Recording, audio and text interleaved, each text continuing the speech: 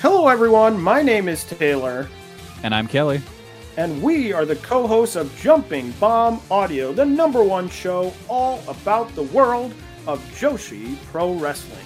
Episodes drop every other Monday where we discuss the biggest Joshi news, review shows, and preview the hottest upcoming Joshi action. So whether you're a new fan or an old fan, we've got something here for you at Jumping Bomb Audio. Check us out on the Voices of Wrestling Podcast Network.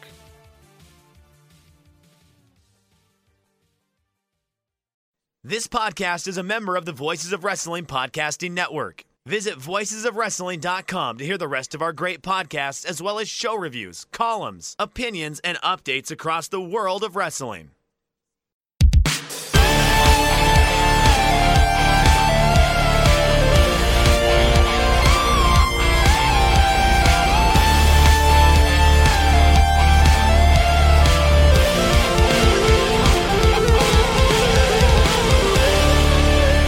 Welcome back to another episode of The Good, the Bad, and the Hungee here on the Voices of Wrestling Podcasting Network. I'm your host, Tyler Fornes, and with me, as always, is my co-host, Fred Moreland. Fred, we have some breaking news. We have a war that George Bush did not start. Have you heard about this? No, I have not. There is a war between WWE and AEW, and it was confirmed by Tony Khan when he appeared on the Dan Le Batard show. I see what you did there. Yeah, a lot of this was stuff we had already heard. It's not really news or new news, I guess. But it's always funny to make a George Bush reference because he's just got a funny name, George Bush. I just giggle. But he did confirm that he believes there's a war between AEW and WWE, and I think it's important to note that at the beginning of AEW, there were no hard feelings between Tony Khan and WWE until he started feeling like he was being mistreated by Triple H and the executives in the company. And then you hear about this contract tampering where talent was being called and told to go against their AEW contracts, and Tony Khan actually had to issue some form of cease and desist order, if I remember correctly. Yeah, he essentially confirmed everything on an appearance on the Dan Le Batard show. Nothing that I believe was crazy or out of the ordinary, but I thought it was noteworthy. Yeah, definitely. If someone goes on the air and confirms that, well, he didn't say outright there was tampering, but he said the people that under contract to him came to him and said that they were being tampered with, which is as good as, in my mind. And he confirmed that they sent the letter over and all this other stuff, which honestly I can't recall off the top of my head if it's been confirmed or not previously. But it's still, the Dan Le Batard's a pretty damn big show, and to go on there to confirm that all this stuff has happened is certainly noteworthy, I think. I think some people, I saw some not exactly good faith takes online, who could have believed it, that he's in a wrestling war. Well, why is he talking about, why do you talk about WWE thing? That's such a common one. And they are in a war. I don't think AEW wanted to be in a war. They just wanted to do their show and move on. But WWE obviously has always been a company that wanted to ensure a monopoly for themselves, whether it be in America or if you look at what they did over in the UK when they had their super hot indie scene in 2018, and WWE started NXT UK specifically to counter the launch of everyone's favorite television show, the revived World of Sport, which was very successful. Please don't look that up. Honestly, they could have done nothing and they would have been fine over there. But instead, they signed a bunch of guys to low-dollar contracts. And, well, that's all beside the point. So we got ourselves Tony Khan talking about a war. And that is somewhat noteworthy in itself.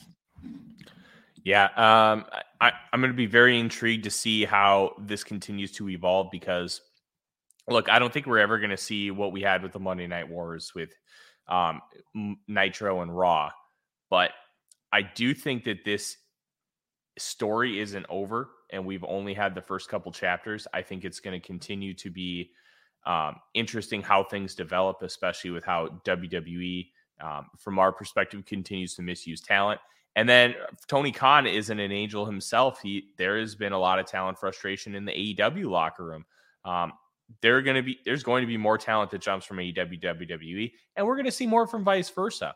And I think that's going to be very interesting to see how all of this continues to evolve and develop. And speaking of talent jumping, I want to get your thoughts on this, Fred, because at New Beginning in Osaka on February 11th, Jay White lost to Hikuleo in a loser leaves Japan match. This has been something that has been rumored for a long time, that Jay White is going to be coming to the States. And it seems like that's going to be the case. He's going to be appearing on this Saturday's Battle in the Valley New Japan show, wrestling against Eddie Kingston. And there's been rumors that he's likely WWE bound, but now it seems like he's going to be staying with New Japan. At least that's the sense I've been getting from everything that we're hearing. And there's a chance he might come to AEW. What are your thoughts on Jay White in AEW? One, as a kind of an overall, like, hey, Jay White's coming to AEW. And two, as part of this potential New Japan story, because it almost feels like, and I cannot remember who mentioned it, and I would give them credit if I did, this could be a storyline where Jay White tries to earn his way back to Japan by wrestling in the States for New Japan of America. Yeah, it definitely could. And you'll note that originally, I do believe the match was originally announced as a loser leaves New Japan, and then they changed it to loser leaves Japan. Well, at New Year's Dash, Jay White explicitly said loser leaves Japan. Right. Then he did not say new. So I think that's important. Yeah. So it does set him up to continue working for New Japan in the States. And if you remember back around 2020, I think it was a pretty close to the peak of the pandemic. He was among a couple other American talents, or I guess I should say non-Japanese talents, that were very frustrated with like how they were being treated by New Japan. Specifically, if I recall correctly, the story was that they went over there for a tour. Of course, they had to stay in the hotel rooms for like 2 weeks beforehand, but then they went and did the shows. And then they were getting ready to leave. They were getting ready to fly back home. And the company tried to call them and tell them that they needed to stay for the next tour, like on their way out of the country. And that pissed a lot of people off, I think pretty justifiably. And Jay White was among them, if I recall correctly, and was very unhappy with that. And I think he's also shown over the past couple of years that he really would prefer to stay or spend more time in America, where he lives in Florida, I believe it is. It's always Florida with wrestlers, pretty much always. So he is, he wants to spend more time here in the States. And I think that actually impacted the build some for Wrestle Kingdom this year, where he was not even in Japan for the December shows, even the end of the tour, to help build the match with Okada. I think, it's very possible that he'll just work New Japan of America shows. It's possible that he'll do, he could do like a split deal of some sort, working AEW to some extent. In fact, he was doing that with Impact previously. Last year, he made a few appearances there and put some level of effort in. Not exactly his finest showings. But if he were to go to AEW full time, I think it's very intriguing to think about where he would be slotted in. I think that he has a lot of skills that would allow him to do well at AEW. I think that he'd be able to adjust from his typical New Japan fare of like these half-hour long matches, and he would be able to adjust to like the shorter TV matches, cutting the time in half and all that. I think he's got the skill set to do that. I think he'd be a good addition. I just think the question is, where would he slide in? Because I don't know that he's over enough to be like an instant main eventer. We're not talking about like when AJ Styles went to WWE from New Japan several years ago, or when Kenny Omega left New Japan for AEW as it was starting. I mean, AJ, it took him 6 months to be a main eventer, but he was also over enough and he was over enough from day one. Honestly. Yeah, I mean, they didn't push him right away. They put him in that little program with Jericho, and he was like the third match on WrestleMania, which Yeah. I mean, but that was a WWE decision. That was not a reflection of what AJ's popularity was. I think it would be fair to say. Oh yeah.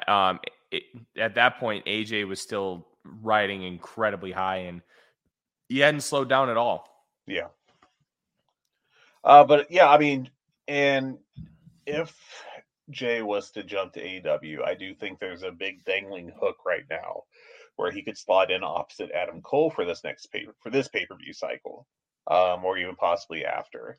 I think that's a pretty obvious connection right there with both of them having ties to Bullet Club, and there's some teases of Jay White being with the Young Bucks during their heel run with back last year, before they turned face after Brawl Out.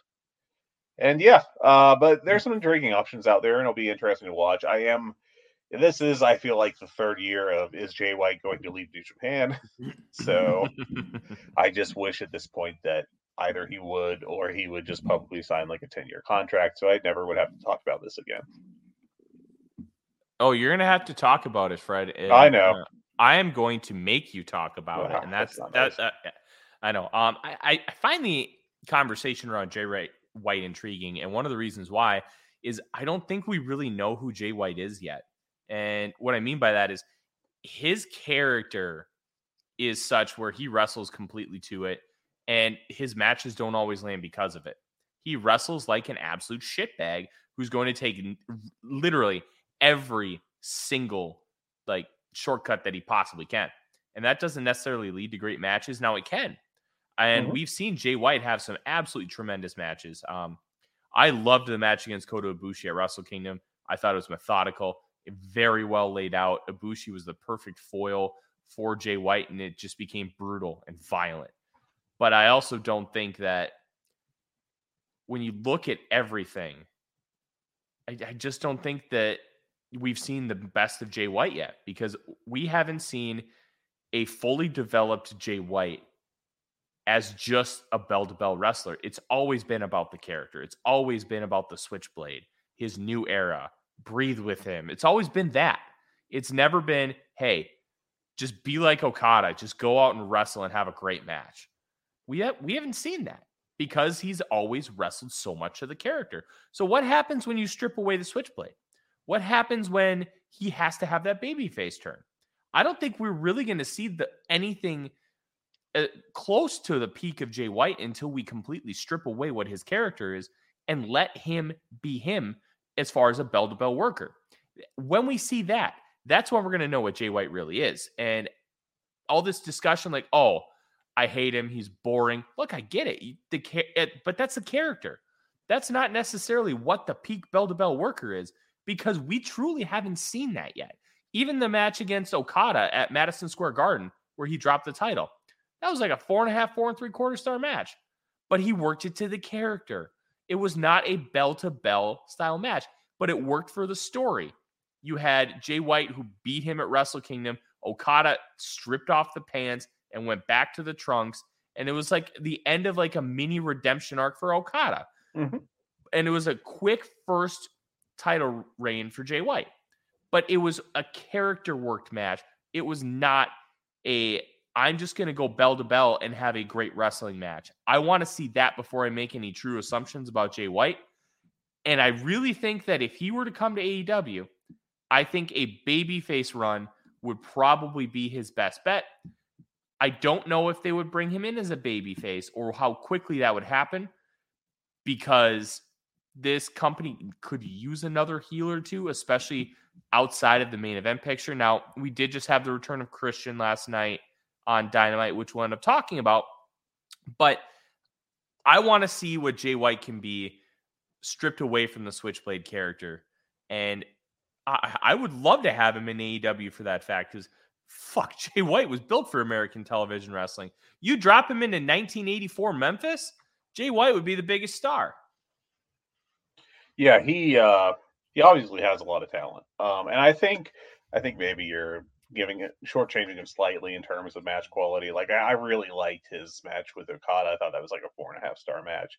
But you're right in that sometimes he lets the storyline get in the way of having a good match. But sometimes that's what's called for. So there's that too. But yeah, I mean, and he's just turned 30. Like I think he's now only 30. Like he's got lots of mileage left on him. But he's been doing the same act since 2018, since he initially turned heel and joined Bullet Club from Chaos against Okada. And he needs a change of pace. He needs to change things up some, and hopefully he does that regardless of where he is. It's going to be fascinating to see what ends up happening and evolving with the course of the Switchblade Jay White. And I have a feeling he's not done with New Japan. I just get the sense of watching those post-match comments and how things have evolved over the last few days since he lost to Hikuleo, that we haven't seen the last of Jay White in New Japan in Japan. That's going to be very interesting to watch. Speaking of New Japan, I'm very intrigued to see how things are going to work out with Honor Club and Ring of Honor, because they have their tapings next weekend, the 25th and 26th. They're going to be taping the night of the Saturday, the 25th, and then Sunday night, the 26th. And in between those two tapings, they're going to be taping Dark as well. The tapings are going to be in Orlando, Florida. They're billing them as the first ever Ring of Honor TV tapings, which I find hilarious because Ring of Honor did TV tapings all the time. But this is first ever in Tony Khan's Ring of Honor, so I kind of get it. I think it's going to be very interesting how they structure these. It's going to be very interesting what the crowd looks like, because look, we understand that this is a Tony Khan wrestling promotion. We understand that Ring of Honor is going to be thought of as, hey, this is like AEW adjacent, but it's not AEW. How will the AEW fans handle Ring of Honor as a true second promotion? We know that they've done well as far as, hey, the first pay-per-view sold out relatively well down at WrestleMania weekend in Dallas. But that was kind of viewed as like a one-off show. We didn't know if Ring of Honor was going to become anything more than that. And then you had Death Before Dishonor in July. That sold really well. And then Final Battle sold really well. All of those, even though they were Ring of Honor branded, they had a sense of, hey, this is still a Tony Khan promotion. This is still AEW. Now Ring of Honor is going to be Ring of Honor. How is this fan base going to handle that? Are we going to see a lot of translation? Are we going to see not as much as we thought? How is it going to be perceived? And I think these TV tapings are really going to tell a story, Fred, of what this fan base really thinks of Ring of Honor. Yeah, and it's going to be very interesting to watch. Let's see here. I'm pulling something up right now. So basically, AEW pay-per-views have recently been around, what was it, 150,000? Is that right? Mm-hmm. All right, so let's look here. So Death Before Dishonor did about, looks like Meltzer reported, that's the wrong show. What was I always forget the damn show names. Supercard of Honor, right? No, that's not right. What is the December Ring of Honor show? Final Battle. Final Battle. Thank you. God bless it. I'm such an idiot. Well, I have Death Before Dishonor before me, which was about 36,000. And it looks like that. Well, I can easily find for Final Battle that about 25,000, 30,000 above that. So I assume that, for pay-per-views, that's probably going to stay constant, I think, if they have big matches and can advertise them a little bit on AEW TV. But the question is, so you've got like 25, 30,000 people willing to pay for a pay-per-view every 3 or 4 months. And I think it's at $40, right? Yeah, I think so. But how many of those people are going to be willing to spend $10 a month on Honor Club? And I don't know if we'll ever find that out, because the big issue is that typically with streaming numbers we don't get that information. We don't get subscriber counts for even really, or watch, I guess, head counts for most things on streaming services, and and streaming services do love to do their sign up for a free month so we can inflate our our subscriber count right before our stock report to our investors. Yeah, but I don't know. I mean, it's an interesting thing for Ring of Honor. I have no idea what the break-even point would be on Honor Club. I can't imagine that there'd be too much cost, relatively speaking, since they're not doing live to air. They're doing, they're taping the shows and then putting them up weeks later. But I don't know. It'll be an interesting thing for their business to see, and just to see how hot those shows are moving forward. Yeah, I'm really intrigued.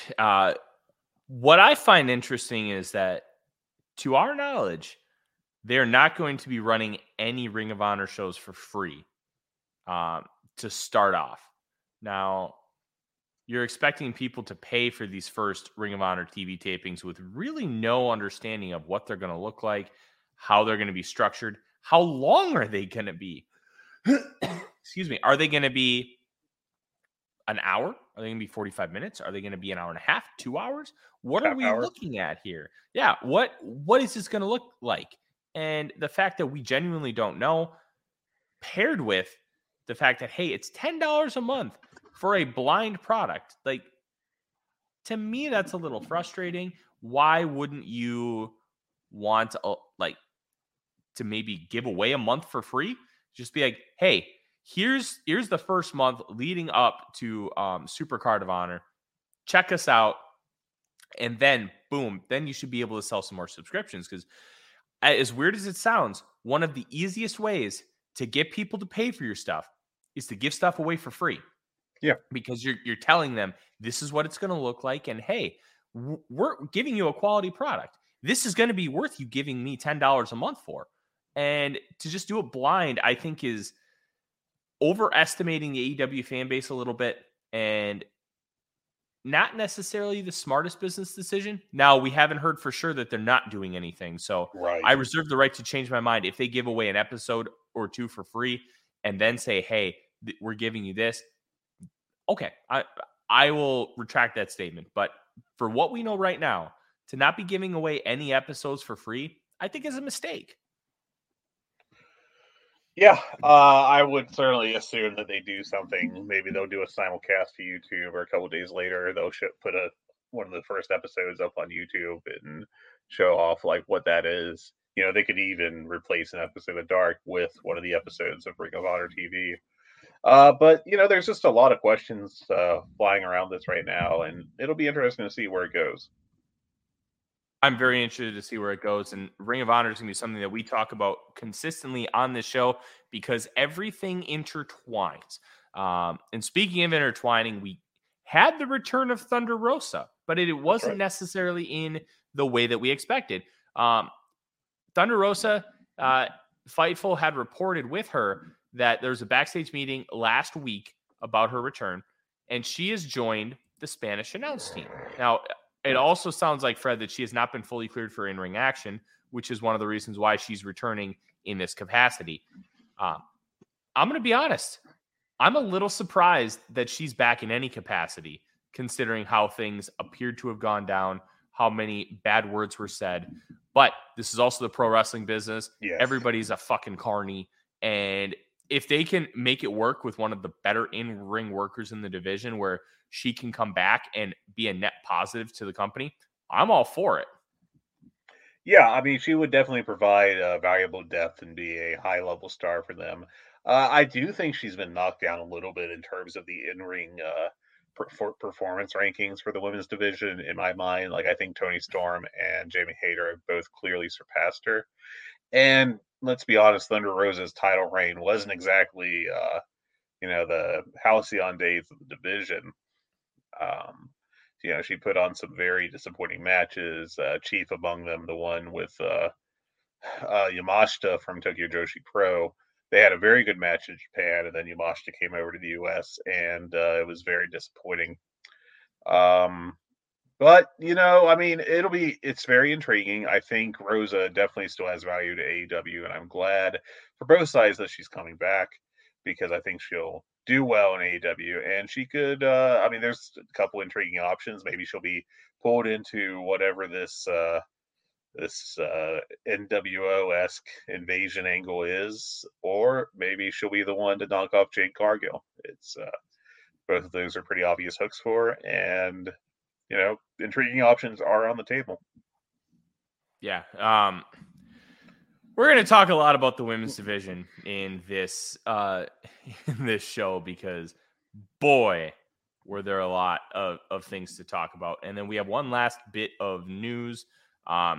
Esquire Middle East interviewed Paul Rudd, and they asked him about Orange Cassidy, which I didn't realize this, but I should have. The Orange Cassidy character was inspired by Rudd's character from Wet Hot American Summer. Rudd came away basically excited about it, but there wasn't a whole lot from the interview. Look. No, it was very, like, there's a clip up on YouTube, and it's basically the interviewer, William Mullally, I hope I got that last name correct, basically saying to Paul Rudd, hey, are you aware of Orange Cassidy? And Paul Rudd saying, no, what? No, that's cool. I should have known that. That's especially when you talk about how Tony Khan seems to be obsessed with these B-list celebrities being on his television and making them focal points of different segments, angles, and matches. Paul Rudd coming out with Orange Cassidy on a pay-per-view would be fucking cool. And I think Rudd would do it. Yeah. I just get that vibe off him. I think he'd be like, oh, that sounds weird and cool. I'll do that. This is the guy who, whenever he had a promoting thing on Conan O'Brien, would always insist and said that they play a clip from this awful movie called Mac and Me, which was one of the best bits in late night history. Like he did it for 20 years. Tremendous. I'm not even joking. I know what you're talking about. It's phenomenal. Yeah, I love it. So don't rule it out. That would be cool as hell. But yeah, this, like really, we're stretching for news this week. It was a quiet week, which I can't really complain about. But this was worth mentioning just because Rudd's got a big movie coming out, even though I've heard some not so great things about film quality. But hey, what can you do? It's Marvel in 2023. It's a Marvel movie. It's either going to be, hey, this is really fun, or it's going to be bad. Like, yeah. Look, I'm not a big Marvel guy. I think they're fun, but there are so many people that talk about them. Like, Marvel people are like WWE fans talking about Bloodline, saying, oh, it's Emmy worthy. Oh, it's the greatest thing in the world. No, you're watching a Marvel movie, dude. Like, it's fine. It's good to very good. It's not Shawshank Redemption. It's not Citizen Kane. Let's pump the brakes a little bit. So, yeah, I'm going to get people mad at me, so I'm going to end up stopping that rant. But let's talk about this Dynamite, Fred. Sure. Yeah, because I could definitely go on about Marvelization cinema. But yeah, we had ourselves a Dynamite, and boy, this sure was a show of television where people wrestled sometimes. This was like a really good episode of Raw. Was it? I don't know if it was a really good episode. No, a really good episode of Monday Night Raw. It was I don't know if it qualifies as that. It's like a 5 out of 10 show. And it is a 5 out of 10 show. Let's talk about it overall, though. I mean, do you want to skip like the segment by segment thing and just go through and talk about things? Because I got to talk. I think we got to talk about the main event first. Yes, I want to talk about this and how much I absolutely hated it.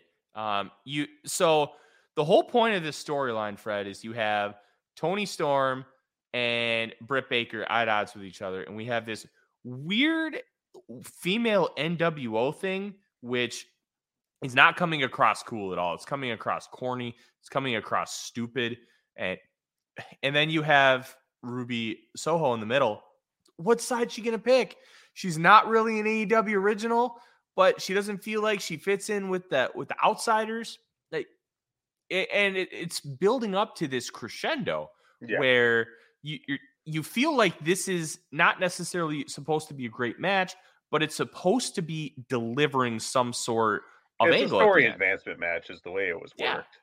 And the only real advancement you got is Ruby Soho was eyeing the AEW women's title when she's standing in the middle of Jamie Hayter and Saraya, but it felt like they were building a Hayter versus Saraya match for the pay-per-view. Yeah. The only cool spot in this match was Saraya spray painting Toni Storm's ass with an L, and then she delivered whatever she calls that at the hip attack. The hip attack in the corner. Yeah. That was funny. I thought that was really good considering they've been using the green spray paint. But at the same time, it's like, man, this still sucks. There's the talent in this match was very good. Toni Storm, in my opinion, is the best women's worker in this company. Britt Baker, most charismatic woman on the roster, much improved. Ruby Soho, your mileage may vary on her, but at the end of the day, she's a very solid hand. And I think Soho's been doing well in the ring since she came back from that broken nose. No, I agree. But at her worst, she's a very solid hand, and she's not going to do anything disastrous to get anybody hurt in the ring, or she's not going to have like massive botches. Look, she's in a completely different class from someone like Madison Rayne. So you have three very capable women's workers. This could have easily been a 4-star match. And I don't think that's insane to say. I think that should have been what we expected. Like, hey, just go in there and work. This was like a 2.5-star special. It was That's so literally what I rated it. It was 2.5. It's so disappointing to see what kind of talent was in the ring, the potential for storyline build, the potential to have a really hot angle coming off of this, considering how much of a dud this Toni Storm Saraya stuff has been. And then you get nothing.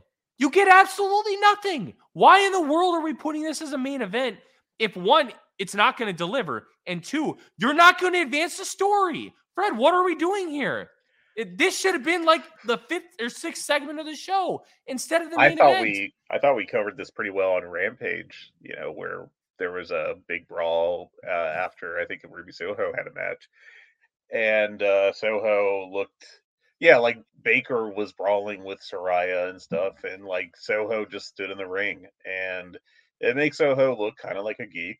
And it's not good. I mean, there's ways you could sell the Soho isn't sure which side she should join, storyline that don't make her look bad, but here we are. They didn't, and she kind of looks like a dork. Honestly, if you really wanted to establish Soho as like a lone wolf character, she should have just laid out both Hayter and Saraya or Storm and Baker after the match. She should have just hit her finisher on both of them and then walk out while everyone like looks at her angrily. But that's not what happened. Her just yelling "shut up" at people isn't going to put asses in seats. But that's what we got instead, and this kind of sucked. It was a big disappointment. The match under-delivered, and the angle was kind of non-existent. You know what really frustrates me about this whole thing, Fred? Why in the world is Britt Baker getting beat here? Why? Like, if you're talking about Ruby Soho getting the title match at Revolution, okay, I can understand that. You beat Britt Baker, so then you get to face her best friend, Jamie Hayter. Okay, that at least has some cohesiveness to it. It gets you from point A to point B. It's a little bit of a roundabout, but it's not crazy. It's not absurd. Why are you beating Britt Baker here? You can still get Ruby Soho to Jamie Hayter in another way. Like, I hate this. It was a banana peel finish. It wasn't. I don't think it really hurt Baker by these strikes. Well, I think the win for Ruby was a banana peel. The loss for Britt wasn't, because Britt got kerplunked and Toni Storm got thrown out and Soho got the pin. It looked a little like a roll up. She stacked her. But It wasn't like Baker was fighting to get out. She was done. Yeah. Like, this was a legit loss. I think Tony Khan is the best American booker in quite some time. Like, you're talking like the peak era of like Jim Cornette, Gabe Sapolsky, Ring of Honor, where we've really felt like there was a better American professional wrestling booker. But stuff like this just drives me bonkers. Like, what are we doing? This whole thing, and unless he's got some plan, and this is just a holding pattern for Mercedes Moné to walk into the company after Battle in the Valley, like, this fucking sucks. And we could be doing so much better with these talented women. And I hate it. I absolutely hate it. Yeah, it was very disappointing as far as the angle advancement and a mediocre match. And I don't know. I mean, I guess we'll see where it goes from here. But like, I'm not saying that in a. I'm excited to see where things go from here. Way. I'm excited to see where things go from here for the sole fact that, hey, this could be so much fucking better. And it's, quite frankly, Fred, it's just not. Like, you know what this feels like? This feels like Eric Bischoff trying to recreate the NWO for the umpteenth time in TNA. That's what this feels like to me. I don't have a problem with AEW doing these two women are from the other company. No. I have no problem with that in a vacuum. Right. It's how they're going about it. It feels like another NWO reboot, except very poorly done. It's not great so far, I don't think. Not great at all. But let's move on. I think I could yell about this for, I don't know, another 45 minutes, but we have. Do you want to yell some more? I mean, I don't have like super strong thoughts on this. I don't think it was great by any stretch. I don't think the match was a disaster. The match was absolutely fine. It was an underperformance. There were no botches, but it wasn't interesting. It wasn't interesting. I was bored by it. And that was not the only time on the show that I was Let's bored. talk more about being bored. Okay.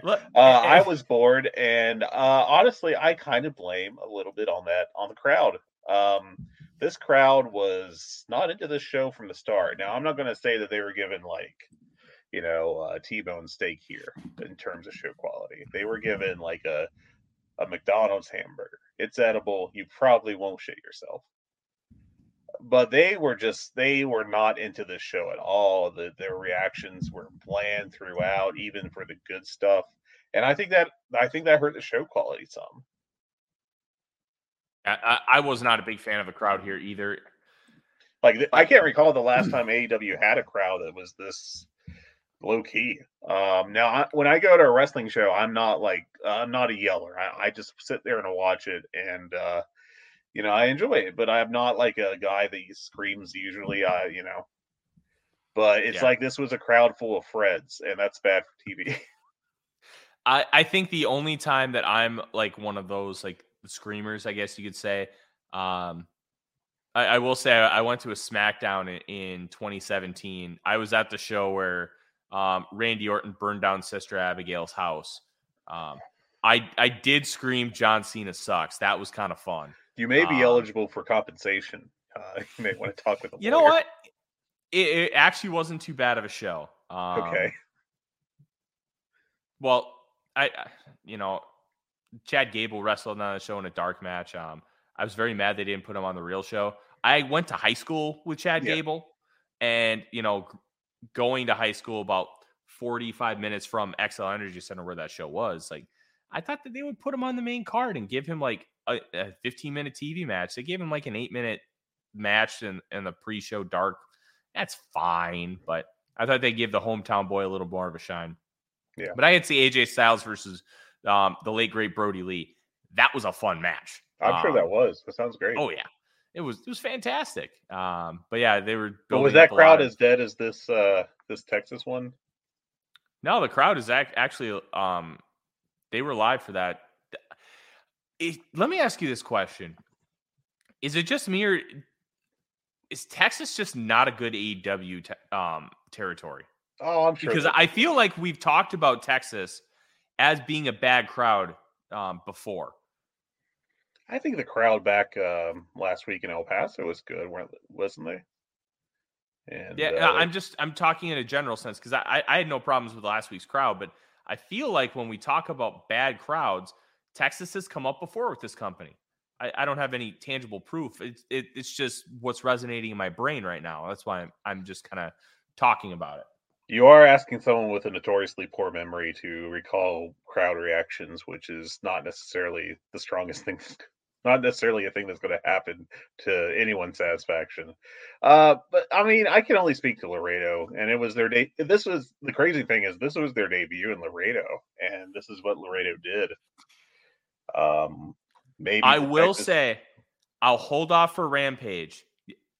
We'll talk about it at some point. The Lucha Brothers did make an appearance on the show to set up a tag match for Rampage, which was recorded later. they got the biggest pop of the night coming in to save face for the Acclaimed. So, but even so, like, it wasn't that big of a pop.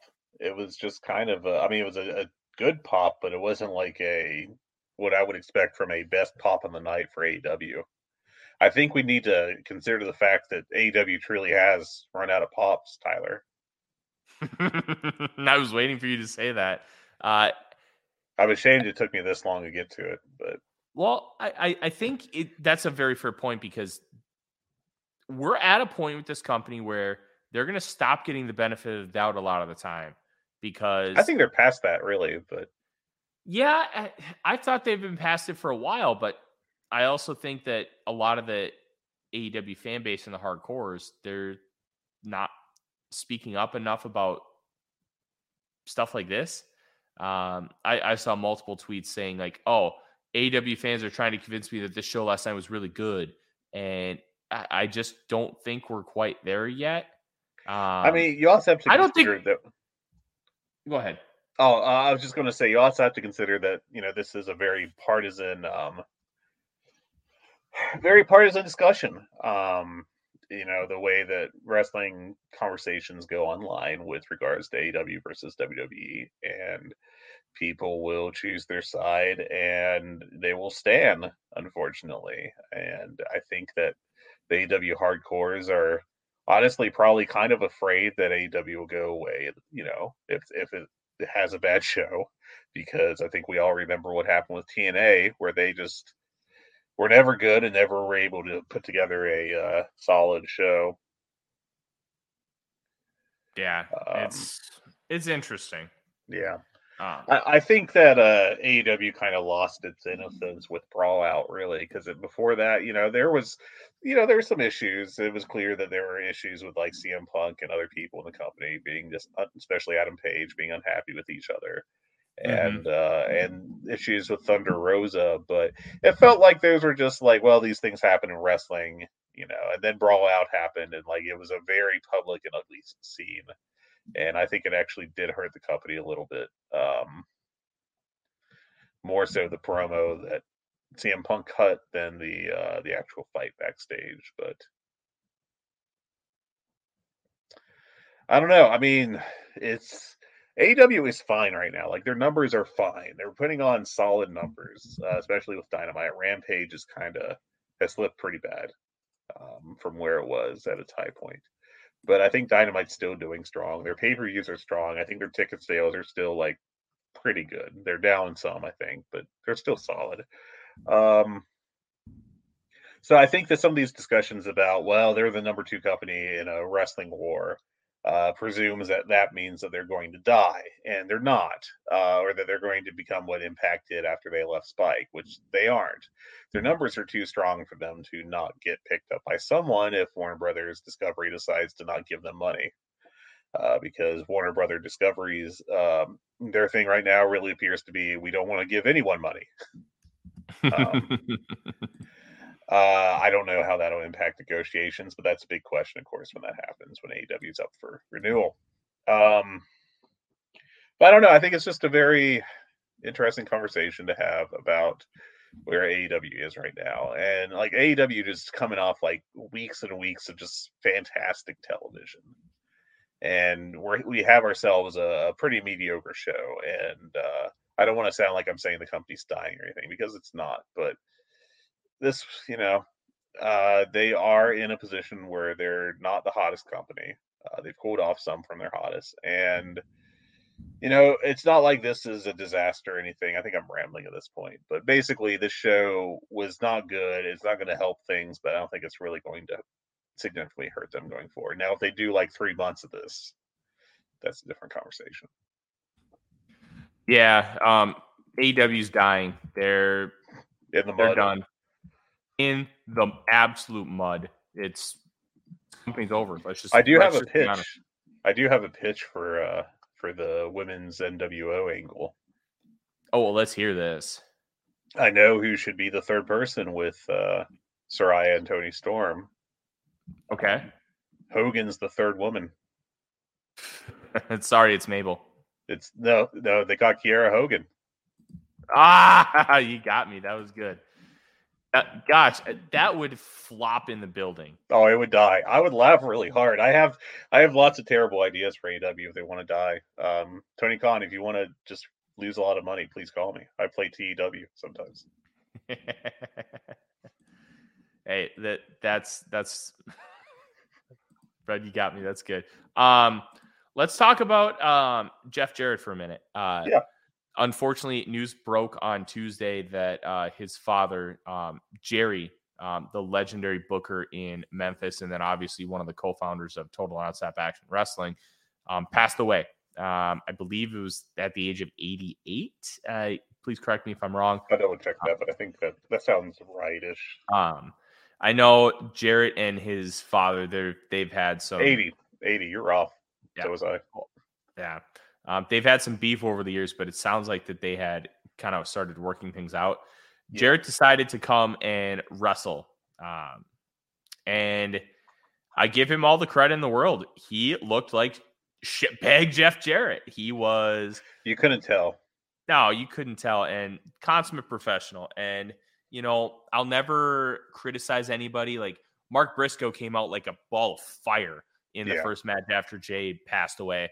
Some people just cope differently. Some people that need to laugh about it. Some people need to go out and just be normal and do their normal life stuff. Some people need to go away and isolate for however long because people cope differently. And they do. I will say everything that we've heard from AEW and how they've handled any passing is they've handled it with grace, and they've handled it with very personable and making sure that whoever it is that is dealing with tragedy has the resources they need. And Jeff wanted to come out, and I thought it was interesting. I want your take on the Acclaimed rap, because I thought it was very good.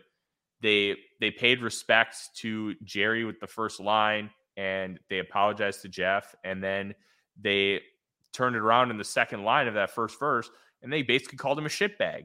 Like, I thought it was tremendous, but I saw a couple people like, man, that was really awkward. And honestly, I thought that had to do more with the crowd. I thought the rap was great. I thought it was a fine rap. I thought it was all right. I did think, like, just the way my brain works, as soon as they said something about Jerry Jarrett, like, I'm like, oh God. Like, it's like the, the GIF of the woman with all the mathematical formulas floating by her head. I replaced those with, like, every poor taste thing WWE's ever done. Like, I just had, like, a PTSD reaction to it. But I thought that the context of it was fine. I thought it was, done pretty well. I think it's a very Jeff Jarrett thing or just Jarrett thing in general, to use that for a little bit of heat, passing of Jerry. Even though they didn't take cheap shots or anything. Like, they didn't like, your dad's dead, sucks to be you kind of shit. But I thought it's, it might have worked better if they just didn't mention it. But they did, and I thought they did it about as well as they could, really. Yeah. And then as you kind of bleed into the match, is Satnam Singh bad?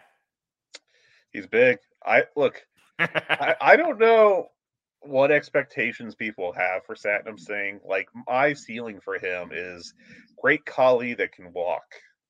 Like, if he meets that, I think that's a success story.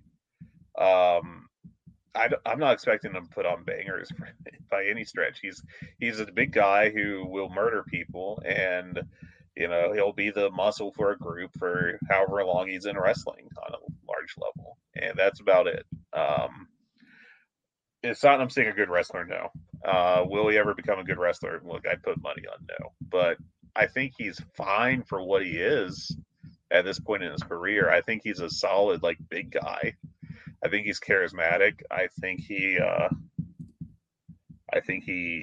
has the basics down. Like, he's not like, there have been big guys I've seen that, like, look like they could not walk and chew bubble gum at the same time, and he's coordinated. I think he at least has that going for him. Look at me, damn him with the faintest praise. But, like, I don't know. I don't have higher expectations for him. Satnam Singh he's a huge guy whose whole shtick is that he's just going to, like, grab a small guy by the head and just throw him into the ground. If he goes his entire career without a singles match, like, that might actually be for the best. Yeah. I like the Great Khali comparison because he's like, everybody just wants to make a giant. And Yeah. I don't think maybe I'm being a little hyperbolic, but I don't think we're going to have a true great as far as a giant ever again. It's possible. Like I mean, you'll have guys like Lance Archer who are like a legit 6'8", but Lance Archer's an athlete. He is not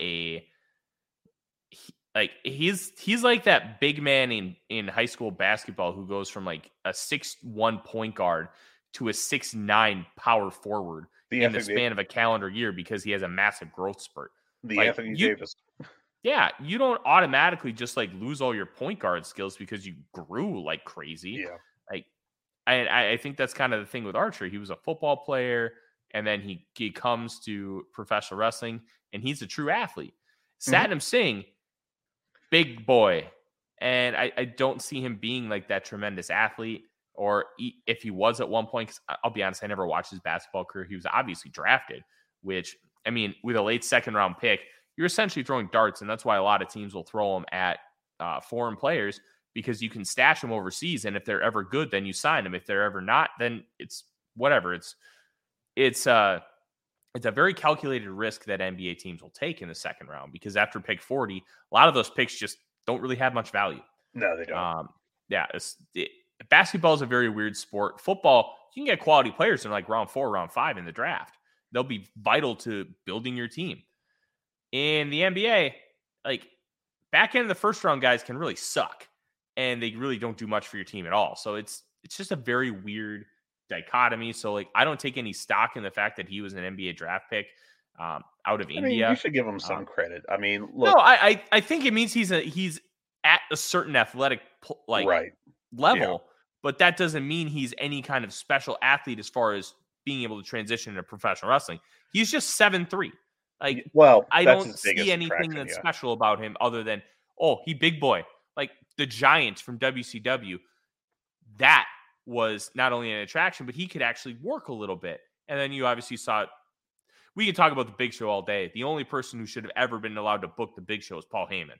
Yeah. But I just don't see us ever being able to get back to having that kind of giant and it being truly successful as an in-ring performer. It's just hard to see right now. It is, because wrestling is so based around match quality right now. But I also think that we should see right now that there are acts that are over because of match quality. In AEW, I think the most obvious example is Danhausen. Danhausen is not exactly Bret Hart in the ring, but he's figured out a way to get himself over. Now, not obviously suggesting that we get Danhausen, Satnam Singh as Danhausen too, although I would laugh. But again, that's a thing that would make me laugh and would be a bad booking decision. I mean, like Bray Wyatt is over with a certain segment of the WWE audience, pretty sizable one, I guess. There's a lot of intrigue about him coming back, and he is not a good worker. But I mean, I think the Singh is like a respectable athlete. It's like, I remember a video of, I think it was Brian Scalabrine, who was a bench warmer for the Celtics when they won their title back about 15 years ago. And, he always got made fun of for being like the worst player on that team and not really being a good NBA player. But there was footage of him going to like a pickup game and just roasting everyone, because end of the bench NBA guys are just supreme athletes still. It's just that when you get to the NBA, it's like the 1% of the 1%. And that's not what Satnam Singh is, but Satnam Singh is like that top 1 or 2% athletically in the country that's good enough to get looked at by the NBA and to play some in the NBA. And I think that says some stuff right there. Yeah, I preseason NBA, but still. Look, anybody who played in the NBA can kick the best person at a YMCA's ass in basketball. So like they're just they're on a different level on the court, but as a professional wrestler, I have not seen it yet, but I am willing to change my opinion with new information. Now let's move towards this MJF segment, Fred. Yeah. Because I just want to say this 8-man tag sucked. I didn't like it. Yeah. It was like a WWE house show, like a mid-card match where the guys are like, well, we have fulfilled our contractual obligation to show up, and we're going to do a bunch of comedy, and then we're going to do a sloppy finisher sequence on the way out. Billy Gunn and Jeff Jarrett did not look good tonight. I thought they actually looked worse than saying, but that's just me. Let me ask you this then. Does Jay Lethal have the coolest move combination from a professional wrestler who's not cool at all? Like, his moveset rocks. Jay Lethal does cool stuff sometimes, and he is very much a dork. And he's somehow I think that boring. He's been slotted perfectly. He is Mr. 3.5 stars. He will, at this point in his career, he will put on like matches that make you go, that was pretty good. Yeah. And I think when is he going to stop doing the lethal combination? Or not the lethal combination, lethal injection, because eventually dude's about to be 40. Like, you can't be doing handsprings like that forever, buddy. I don't know, man. I mean, Jay Lethal is I think he's well overachieved though in AEW. I mean, I think that his act with Sanjay Dutt has been a lot better than I ever thought it was going to be. Him and Jeff Jarrett need to make a tag team run, a legit tag team run. Oh, I was actually getting ready to say I don't know I ever want to see him and Jarrett hold belts or anything, but I didn't say necessarily they have to hold belts, but we're going to talk about this. You know what? Fuck it. We'll hold off on the MJF. We have questions this week, Fred. Oh, we have questions? Our good friend, I put a call for questions last night in the Discord. I haven't been on the Discord yesterday. And we have a couple questions, but this one is kind of perfect because we're talking about the tag team titles. Spontaneous asks, have the trios titles lapped the tag titles after the best of 7 series versus the end of the Acclaimed run? Like, there feels like a big quality difference. And I think the conversation with talking about Lethal and Jarrett making a tag team run, like, has some merit with this question, which is why I bring it up. I think they've lapped them, and I don't necessarily think it's anything due to the fault of the tag team belts themselves. There just isn't a glut of tag teams right now, and the Elite are arguably the most over individuals in this company. Maybe. There's a couple I would look at, like maybe Moxley instead. And that's why I said arguably. Like, you can't have a conversation. Oh, well, I'm arguing. You invited me to argue. Here I am. Careful what you wish for. I did this to myself. I do it all every time. But they're in the conversation at least. Yeah. Like, what do you think? Do you think the trios titles have lapped the tag belts? Well, you know, I would hold off on judgment because, I mean, we've had basically 2 storylines with the trios belts, which have been Death Triangle against Best Friends and then Death Triangle against the Young Bucks. And then we've had this little storyline with, the Elite, I should say, not the Young Bucks. And then we've had, like, we're going to have a second match of the Elite and Top Flight. Yeah, obviously that's going to be a lot better than, look, I think the Acclaimed have improved dramatically over the past year in the ring. But, you know, they're not the Young Bucks or Death Triangle or even Best Friends in terms of match quality. And that's okay because they're over as hell. That's what really matters.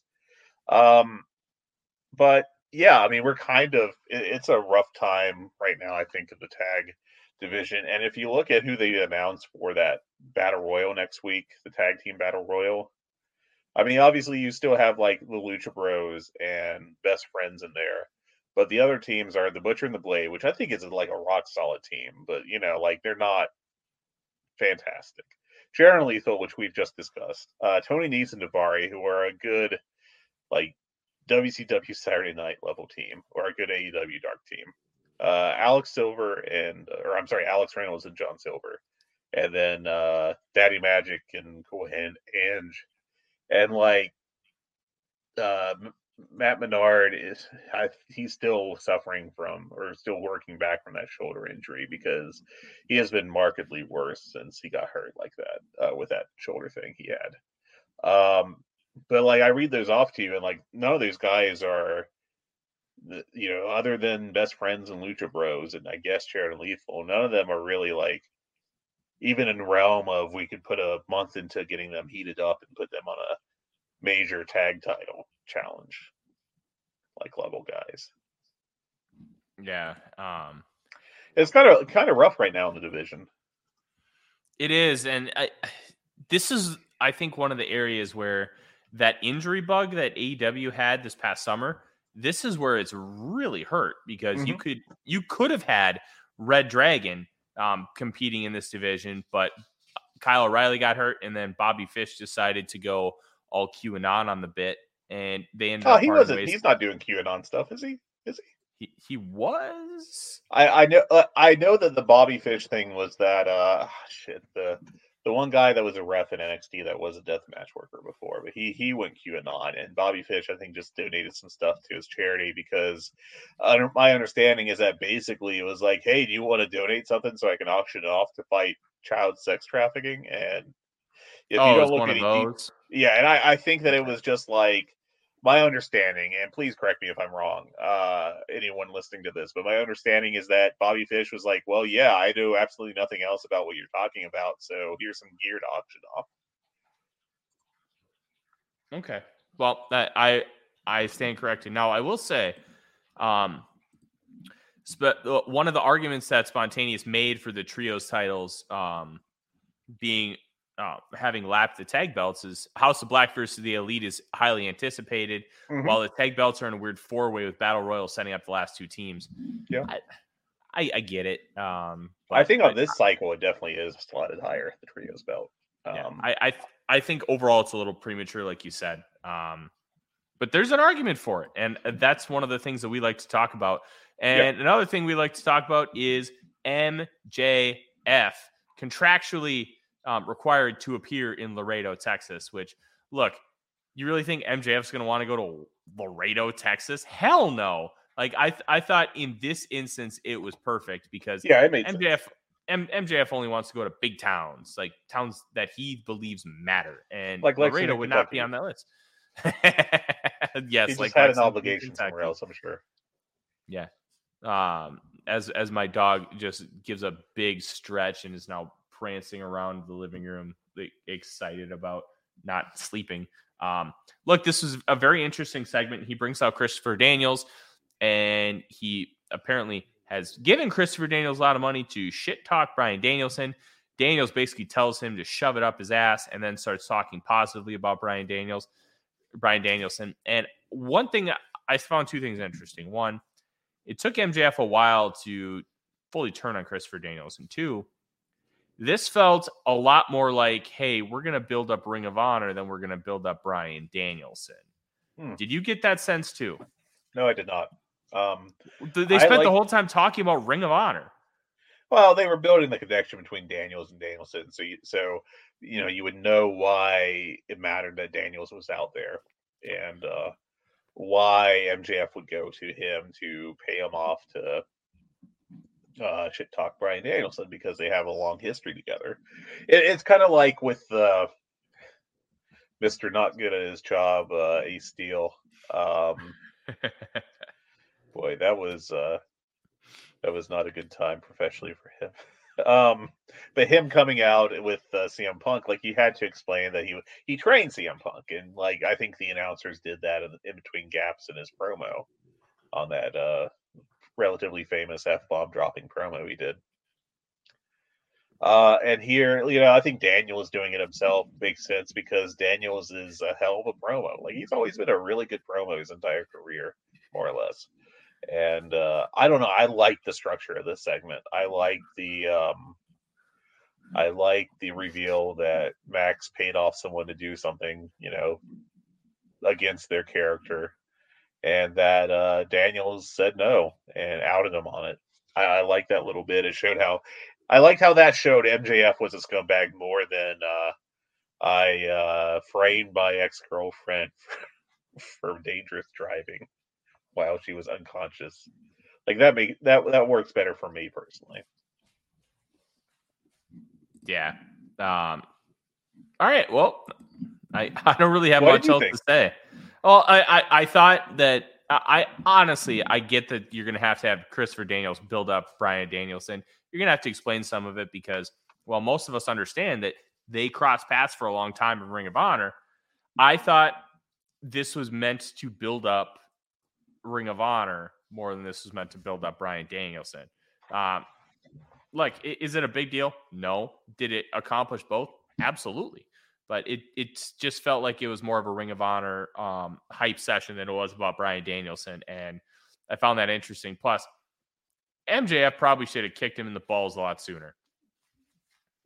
Yeah, but that's how wrestling works, right? Like, you got a guy cutting the promo and the other guy standing there and happy. Like, in reality, you know, there wouldn't be so much like, I'm going to let you monologue and then I'm going to kick you in the nuts. You just kick him in the nuts, but it's pro wrestling, so I don't know. Yeah. Let's do our second question. I'm going to try and pronounce it, but it's a tough one. Filipijic 97. It's I believe it's an Eastern European style, and I'm just not good with that kind of dialect. What's your thoughts on Tony's booking with the rankings and without the rankings, and which do you prefer booking wise? I think this is a very interesting question because the rankings have essentially been gone since we started the show. Yeah, they're dead. Where are you at with this, Fred? Well, I am here unlike the rankings. You know, the rankings were just a tool to do a storyline or to set up storylines, and now they're just doing stories. I don't think it's a big deal at all. They're gone. I did shortly after it was like obvious that they had killed those off. I did write an article on the site about how there was a idea from WCW that was short-lived, that like running the gauntlet, I think is what they called it. Yeah, I wrote it back in December, and that AEW should steal it, which is basically WCW did a gauntlet gimmick where at that time they had matches on Friday, Saturday, and Sunday, and one guy would get drawn 3 opponents, and if the one guy beat each of the 3 opponents on the 3 shows, they would get, you know, a kayfabe cash prize, and if they lost, then the blockers, you know, the 3 opponents would split the money. And like, that's the kind of idea that I think would work really well, especially with Rampage, because on Rampage, it just feels like you're doing not quite squash matches, but like star against mid-carder matches every week to help make the stars look better. And I think at least you would have a storyline reason for the star to beat the obvious mid-carder.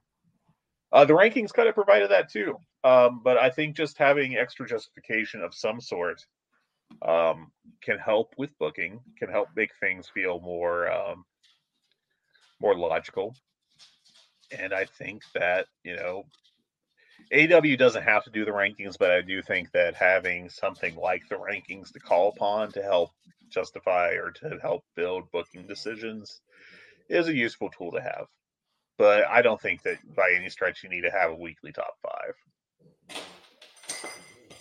Yeah. Here's my take on the rankings. They can bring them back at any time. They can just pop up. Like, I think the rankings are good in a vacuum, but it also cripples your booking a little bit, where you have to book specifically around the rankings and just having them like in the back of your mind without actually presenting them on live television, I think is a benefit to Tony Khan to not like blatantly have them consistently. He could pull them out and be like, oh, hey, we're going to have like a 5-way match between the top 5 contenders and then list them in order. And there you go. You can use the rankings. I think you could always just say someone's like the number 1 contender, or say someone, oh, you're only number 3 on the rankings, and not have a public facing list. That's always an option. Mm-hmm. Yeah, absolutely. I think that's a net benefit. But I don't think it's necessarily a big deal. Yeah, I don't think that not using the rankings has hurt the product at all. Yeah. I'm going to set you up here, Fred, and then I got to let my doggy out because he's going bananas by the door. Okay. Wardlow sitting down with Jim Ross. What did you think of how Wardlow kind of set up his future ENT title match with Samoa Joe? It wasn't anything we had seen from Wardlow prior to this. I liked that segment, and I thought Wardlow did a fantastic job.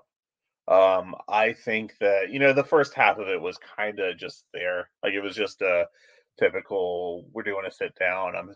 Jim Ross is doing a softball question for you. But then once he hit the personal stuff, I thought Wardlow had probably the best promo of his career. Not that he's cutting them on a weekly basis or anything. But I thought he did a really good job. And I actually liked this turn, or not turn, that's not the appropriate term here, but this next step in the storyline where Wardlow made it very personal by made it clear how personal it was. And it gave greater context to some things. Like, before, it just looked like Samoa Joe cutting his his shitty little ponytail off was kind of just a random heel thing, and now gave it meaning, and that's good. I think it would have had more impact if he did it in the reverse order. The fans would have known the importance of Wardlow's shitty little ponytail, and Joe cutting it off would have got much more heat at the time, and it would have really kind of elevated the storyline. But yeah, I mean, I thought Wardlow did a great job. I thought that everything after he started talking about his personal life really made it great, and he got good fire on that promo, and I thought that he did a great job. So I liked it quite a bit. Me too. I really liked how they linked everything together. Everything makes sense. Yeah, it was great. It logically made a lot of sense, and that was cool. I didn't have an issue with the backwards way of getting around it, but I just think it would have worked a little better, but it was just, it's not a problem. It's just, in hindsight, maybe if you did it in reverse, it would have worked a little, just a touch better. Let's explore this, because I disagree. Yeah. I think it works better this way, because why would Wardlow in wrestling canon or kayfabe talk about the fact that he grew out his long hair because his dad passed away from cancer? Oh, you just have okay, go ahead. I'm sorry. I don't want to. Why? Obviously there's a way to do it, but I can't see a reason why Wardlow would have talked about that or wanted to talk about it, or how that would come up. And I think it was almost better in retrospect, the fact that he talked about it after, because it's giving a rationale to why there was that frustration still built up, and why this next match is going to have even more juice. I think it was better that it was in reverse order. I mean, I think it just would have flowed a little better in the other direction, and all it really would have took was just being like, okay, and this week we're having a sit-down interview with Warjo, and JR just asks him some questions, and it naturally comes up as part of that segment. I think that's all it would have took. It's not like they had to rewrite, a whole year of storylines or anything. It just would have been a little quick thing there in December or so, November. Okay. I don't agree, but I totally get where you're coming from. Yeah. I don't think this is a situation where either one of us is necessarily right. No, I just think it would have been just a preference thing. Slightly better, that's all. And that's, just my preference on it. Yeah. Couple more things we should tackle before we kind of wrap things up. Sure. Mark Briscoe is all elite. Yes, he is. It's one, really cool, and two, God, I hate it. It shouldn't have happened this way, but I'm very glad that it, like, Mark Briscoe is going to be a featured act with AEW and probably Ring of Honor as well. I just wish that it would have happened under a different set of circumstances, and we would have been able to see the Briscoes in AEW, because that would have been a tremendous addition to the tag team ranks. It's just seeing it is it. I mean, look, everybody's mileage is going to vary on how much the passing of Jay Briscoe had on them, just from a both personal and fan perspective. But it just, I just have this sense of just disappointment that we just didn't get more. And yeah, and it really does. But I'm very excited to see what the potential of Mark Briscoe,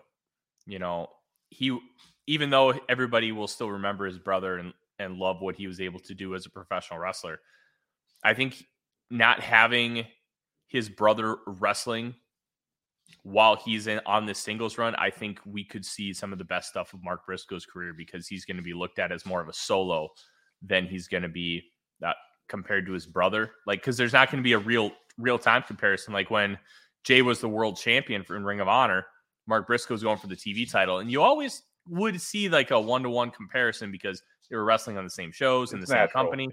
Yeah, it's a natural thing. Like, you do that with tag team partners all the time. Mm-hmm. But now it's going to be just Mark wrestling. And I think people are going to have a much more open perspective because they're only going to see Mark wrestle. And I'm excited to see what he can do. Yeah, I think the only question here is not how hard you push Mark Briscoe, is just what is he able to do on his own. I think you should give him every opportunity to, get as over as he can and to climb as high up the show as he can.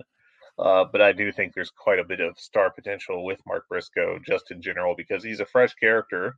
The Briscoes weren't on TV on a large scale. Obviously, Ring of Honor had their TV, but it was never like a major show, really.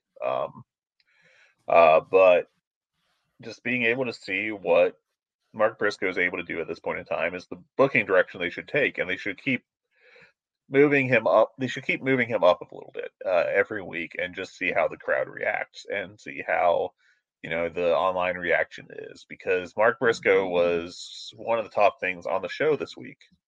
And it was a weak show, but still he was one of the best things. And I don't know, why not book him for Dynamite next week against, obviously someone higher up the card than Josh Woods, but, have him beat, I don't want to say Brian Cage because he's been doing a lot of jobs recently, but have him beat someone around that level and just keep doing it and keep, moving them up a little bit. And this is kind of what they should be doing with Takeshita as well.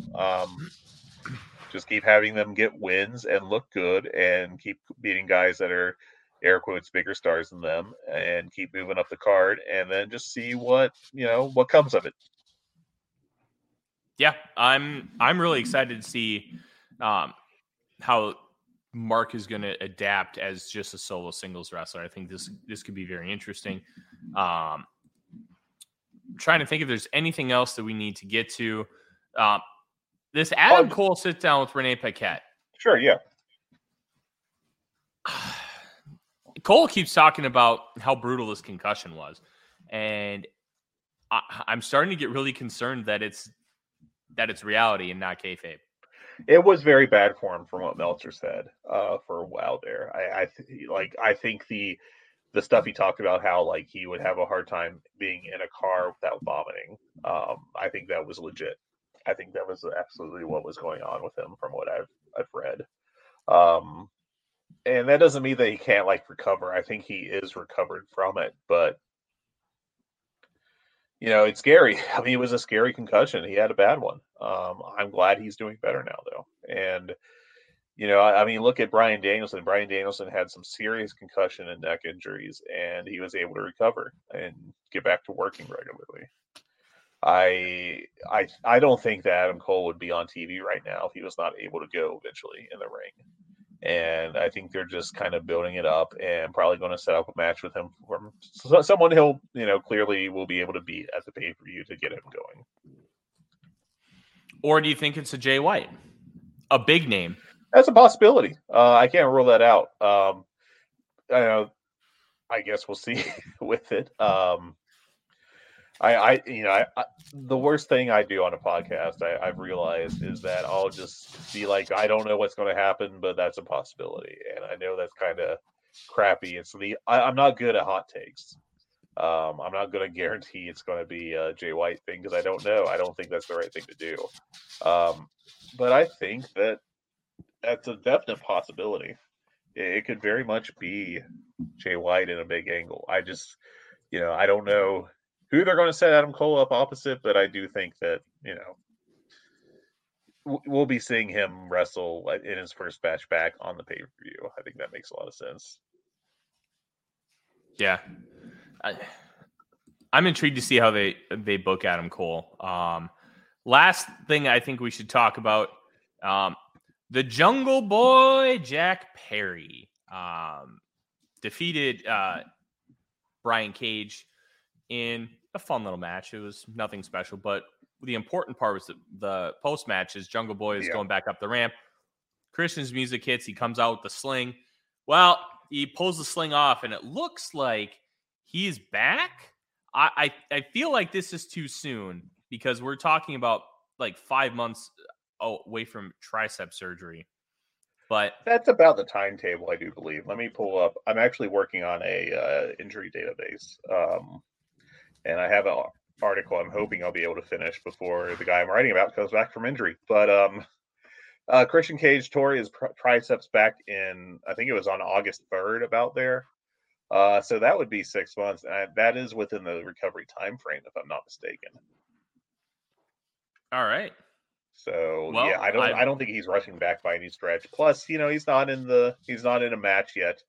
And in fact, Matt Cardona tore I think both his triceps and biceps, or possibly one or the other. I think that was kind of vague. Back in May, and he was wrestling in August.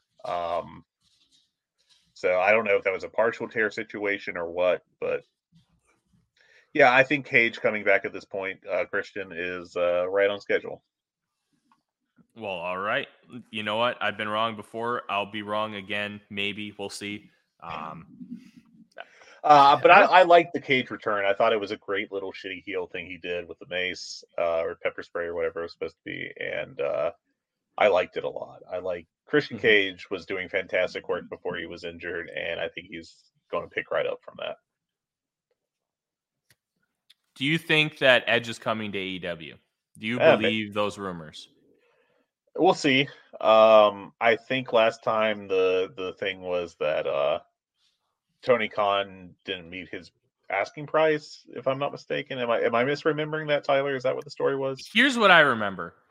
AEW had offered Edge a contract, but Edge wanted to give Vince the chance to match it because of everything Vince had done for him in his career. One of those kind of deals where, sure, yeah, he was going to take the AEW deal if WWE didn't match it, and WWE did, so he went back. Okay, I would be very interested in an Edge and Christian kind of reunion tour because one, they can both work, and as much as Edge was a dud in WWE, I think if you present him in the right light with guidance from Tony Khan, I think you can get a solid mid-card act. And I think that they could have a really fun tag team title run because they would add depth to the division. They're both very competent to great workers, depending on the night. They're smart workers, too. Yeah. And it would be a great add to the roster. I don't think Edge is any kind of true needle mover. But if you can strengthen up the mid card with what this company already has, I think it would be a huge win for AEW. Now, as long as the money's right, you don't want to pay this guy $10 million a year to come in and be an upper mid carder. But I think you pair him with Christian, you do the nostalgia. People love the nostalgia, and they could have a legit good run. I'm going to say something, and then I'm going to ask you something. I think that he could work in AEW. I think AEW would avoid probably the worst aspects of Edge's run in WWE, which is he has these overlong matches. Every match he had seemed like it had to be like 30, 35 minutes, and didn't work more often than it worked. Just because I think he wasn't doing enough to stretch out a match that long. And I think that they'll also avoid doing Edge has been injured by heels, and so he's gone for however long his contract mandates until his next set of appearances. I think at least Tony Khan would have a more creative answer to that. Now, my question to you is, would adding Edge make AEW feel too much like TNA, where they were doing the thing about a decade ago, 13 years ago, of just bringing in everybody that was a former WWE guy? No, because the one thing that TNA did that AEW is not doing is they were bringing WWE guys and have them basically just being a minor league version of their WWE character. And having them beat everyone in TNA too. AEW is bringing guys who used to wrestle for WWE, and they have their own direction. They have their own character. They are different from what they were in WWE for the most part. Now, Adam Cole comes in, you get the Undisputed Era thing. Okay. Yeah, it's still, but yeah, Christian's Adam, different, like, but he was away for Christian, years. yeah, Christian came in and he came in with the gimmick, outwork everybody, which he did. He lived up to it. And he's been a great asset to the roster. It doesn't feel like a watered down version of his WWE character. He feels fresh. He feels important. I don't think that we have to worry about that with AEW, at least to this point. Now, if they bring in Roman Reigns and do a shitty version of the Bloodline story, then we can talk. But I think it's completely different from what TNA did with former WWE guys. I agree with you, but I laid a trap. And I think the bigger concern, I think, with anyone coming over from WWE is if they see AEW as on WWE's level. And I think there's been some reports that a couple of guys who came over, specifically Andrade and Miro, don't see AEW as on WWE's level, and they feel like they're working in the minor leagues. If Edge comes in, or anyone at this point from WWE comes in, they need to have the Jon Moxley perspective that this is a major opportunity, and I can not only reshape my career, but I can shape the wrestling landscape by being a major star for this big company. And I think that, arguably, based upon what people have said, that's what Miro feels. Does not feel that. He feels differently. He feels like he's stuck in a minor league company. And I think Andrade felt the same way. And so they've got to make sure that Edge, if they're going to consider bringing him in, they've got to make sure that Edge will consider AEW like a major promotion to work for, and not as just him, biding time until he goes back to the E or something. I don't know how you do that, but it's a concern. Now, I think you're always going to have those people who think AEW is a minor league. I just think it's inevitable because WWE has been the industry leader for, I don't know, 40 years. You're not just going to be able to flippy do that overnight. Right. I think the one thing that where I kind of will push back a little bit is, even though you have a couple jabronis who are saying, hey, yeah, these guys are minor league. Well, they're not running on the same budgets. They're growing. They're in their infancy as far as what their business is. You have to understand that you're not going to have all the little nuances. Catering isn't going to be filet mignons every night. You may have to have sirloin sandwiches. There's going to be differences. There's going to be things that you just have to understand that it's not going to be equal because they're not. But at the same time, I think it's also a little unfair to call them a true minor leagues or even something that we should really take seriously, because we also know that Andrade's wife, Charlotte, is in WWE, and I think Miro is more unhappy with this push than anything, which I totally don't blame him for, because that man should be on TV all the time. And well, remember the reporting was that he was offered basically the Ethan Page spot in building up Ricky Starks, and Miro said no. You could argue if that was the correct call or not, but he did say no, apparently. And you know what? That's fine. He has every right to say no. He does. But I just think this whole minor league thing is it's whatever. Now, if you get everybody talking like that, then I think we have some kind of real issue. But you look at the sets, you look at the buildings they run. Now, they're not always running 18,000 seat basketball arenas. They run some of them, and they sell pretty well at a lot of them. But you look at the set, you look at the lighting, you look at the production. Now, production has had a couple snafus here and there, but what about the presentation screams minor league to you? Oh no! Look! I'm not defending the minor league take, but I'm saying no. But my question for you is, they have this minor league take. I don't think it's a logical viewpoint, but I think that some people are so ingrained to see WWE as the only major show in town that if they are not working in WWE, they're unhappy, especially if they've been there before. And I think that's part of the issue with Miro and part of the issue with Andrade. And I think that it's important for AEW to maintain a happy backstage. And to do that, they have to avoid having people come in that they devote a lot of resources to and then say, I'm stuck here in this shitty promotion. Which eventually happened with Andrade and eventually happened with Miro. Mm-hmm.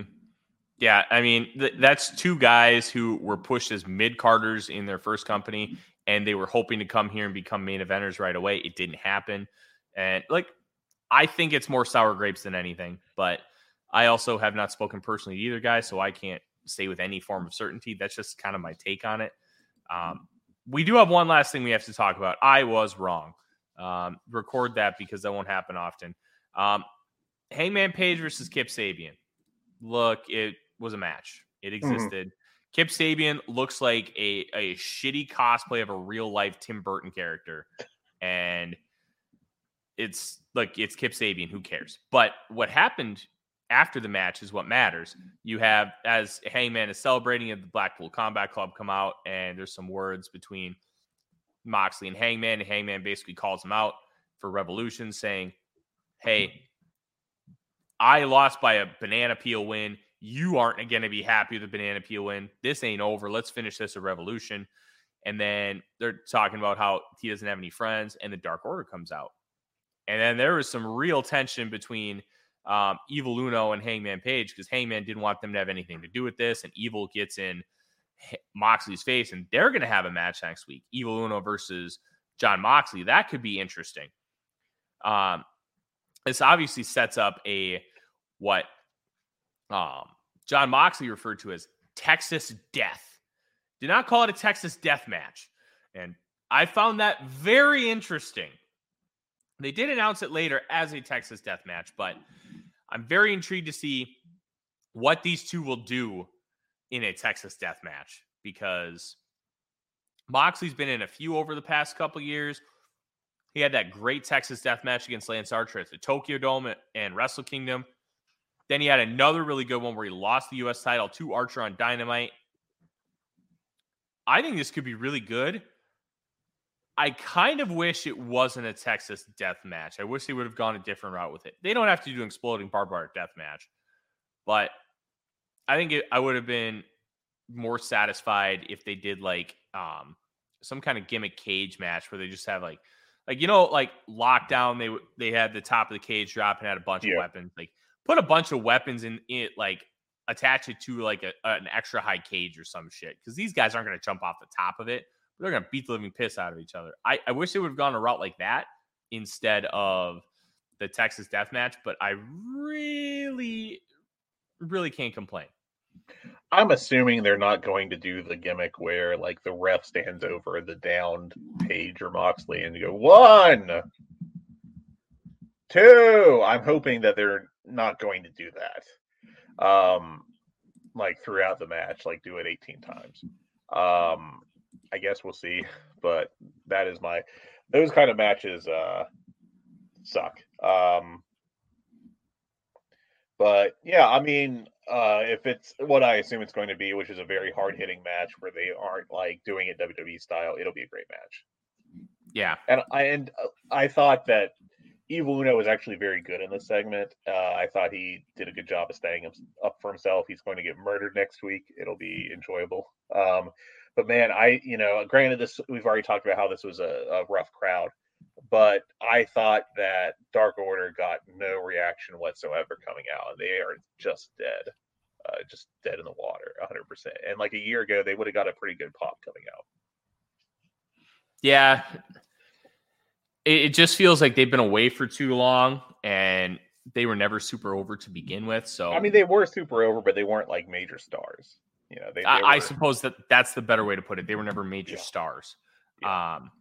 But that's pretty much it for Dynamite. Rampage. I want to touch on one more thing before we wrap up Dynamite, which is we got some spooky bullshit in that the Elite segment where they're cutting the promo backstage with Top Flight. There was a visual glitch, and it turns out that if you froze that for the little bit of the glitch that happened, you got an image of the House of Black. House of Black are now hackers. They're leaves. I hope that from now on, the spooky House of Black promos are just in leet speak. Another terrible idea I have. I want none of these to actually happen, by the way. But yes, that would sure as hell be a thing. What are your thoughts on this happening with the House of Black, and were you aware of it actually? Because looking from how you reacted visually, I'm not sure that you knew that happened. No, that's kind of dope though. You like it? Look, it's a fucking screenshot, like a still image picture. Like, it's not spooky bullshit per se. And no, Okay. it could be, but it doesn't have to be. Like, nah, let's let it play out. Okay. I It don't is going think to set this up an is. awesome match with the Elite and House of Black. I will say that much. God, give that to me. I wouldn't be shocked if we get something on Rampage this week that sets that up, because why else would Top Flight and AR Fox get another shot at the titles? It feels like we're getting something with House of Black here. But Rampage this past week, I watched the show. It was fine. Well, that was a nothing happening show. It felt like a waste of time, but I didn't waste my time.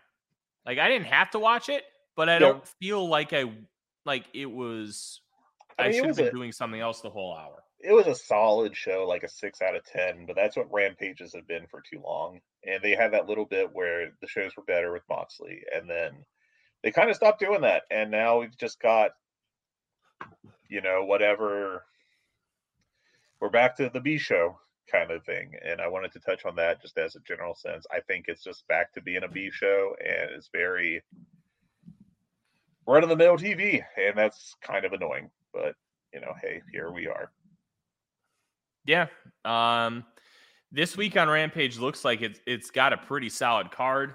I thought we had it written down. I was wrong. Yeah, I forgot to put that in there because I'm smart. Well, let me see if I can pull it up real fast. Yeah, so you got Young Bucks in the Elite, I keep saying it, in the Top Flight team. You've got Daniel Garcia and Ricky Starks. That could be really good. It could. Dustin Rhodes, Swerve Strickland, which could be good. I hope that they put on a good show. And then I think Jade Cargill is doing a TBS title defense for 51-0. And the most exciting part, obviously. Yeah, woohoo. Overall, we've got 2 more Dynamites before 2 more Dynamites, 3 more Rampages before AEW's Revolution at the Chase Center in San Francisco. Look, I feel like every time we come up to an AEW pay-per-view, it gets a little stagnant right before. And we're in that point right now. It's a little stagnant. But I don't think it's a bad setup. I don't think we're in some kind of dangerous territory. Next week, we'll probably end up pushing this thing a lot higher. And I'm excited to see it. Yeah, I think that next week will. I can't imagine it not being a better show than what this was, the Dynamite. Rampage has some promise this week, and hopefully it'll be. Hopefully it'll deliver on that promise. I do think Rampage needs to change up its format because it has really fallen hard into the opening hot match, squash, mid-card match, and then the secondary match. That structure needs to be shaken up significantly because it's just really paint by numbers booking for Rampage, and I think that's a little bit of the problem. That's my take. Yeah, we'll see. Yeah, we'll see. We'll see what happens, but it's not going to happen this week, from what I can tell. Mm-hmm. Yeah, Fred, any final thoughts before we get out of here? Not really. This was kind of a crappy show. Very mediocre. The only things there's not even anything I'd say is a strong recommend off of it. I think we didn't even talk about the Moxley and Claudio against Roosh and Preston Vance match, but that was probably the best one on the show. It was just a very solid match. And then I like the Mark Briscoe match more than it probably deserves, but that's because it's Mark Briscoe right now. Yeah. I'll be honest, I was incredibly disappointed with the Texas Tornado tag. I thought that could have been way better than it was. And I thought so felt too. Really and it let wasn't. down. Yeah, it was not as good as it could have been, but it was still like 3 3/4. It was like, yeah, if you have time, check this out, but it's not like must see by any stretch. You know what? Match I would love to book. Roosh versus John Moxley, hair versus hair in Arena, Mexico. That would be wild. That would be fun. Or Roosh Danielson in that same spot, same step. That would be great too. Yeah. I think those would be fantastic. But would you say anything on this show is must watch?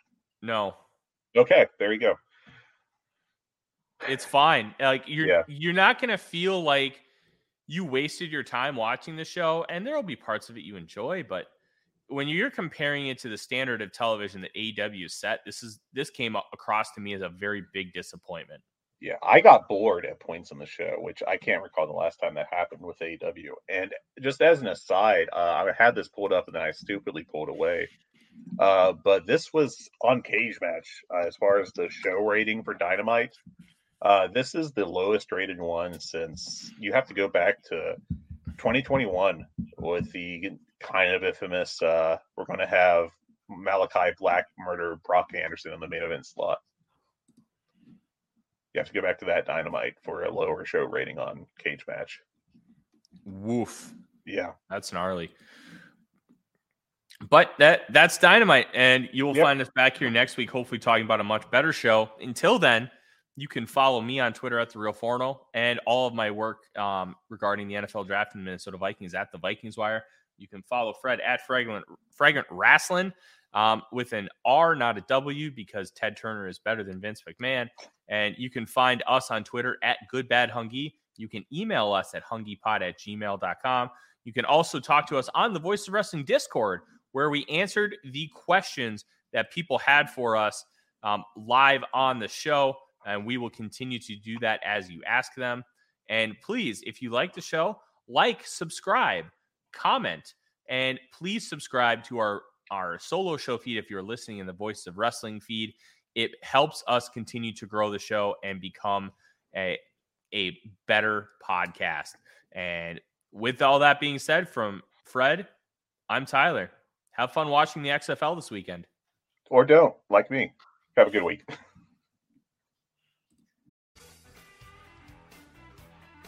Hello, Voices of Wrestling listener. Dave Ryan here. Have you ever wondered to yourself how many hidden gems are hidden away inside the last years of World Championship Wrestling?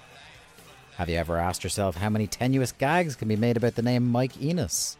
And have you ever thought about what it sounds like for two Irishmen to interpret a very chaotic company through its B show? The answers to all this and more are just a click away. Check out Days of Thunder every second Thursday on the Voices of Wrestling Podcast Network.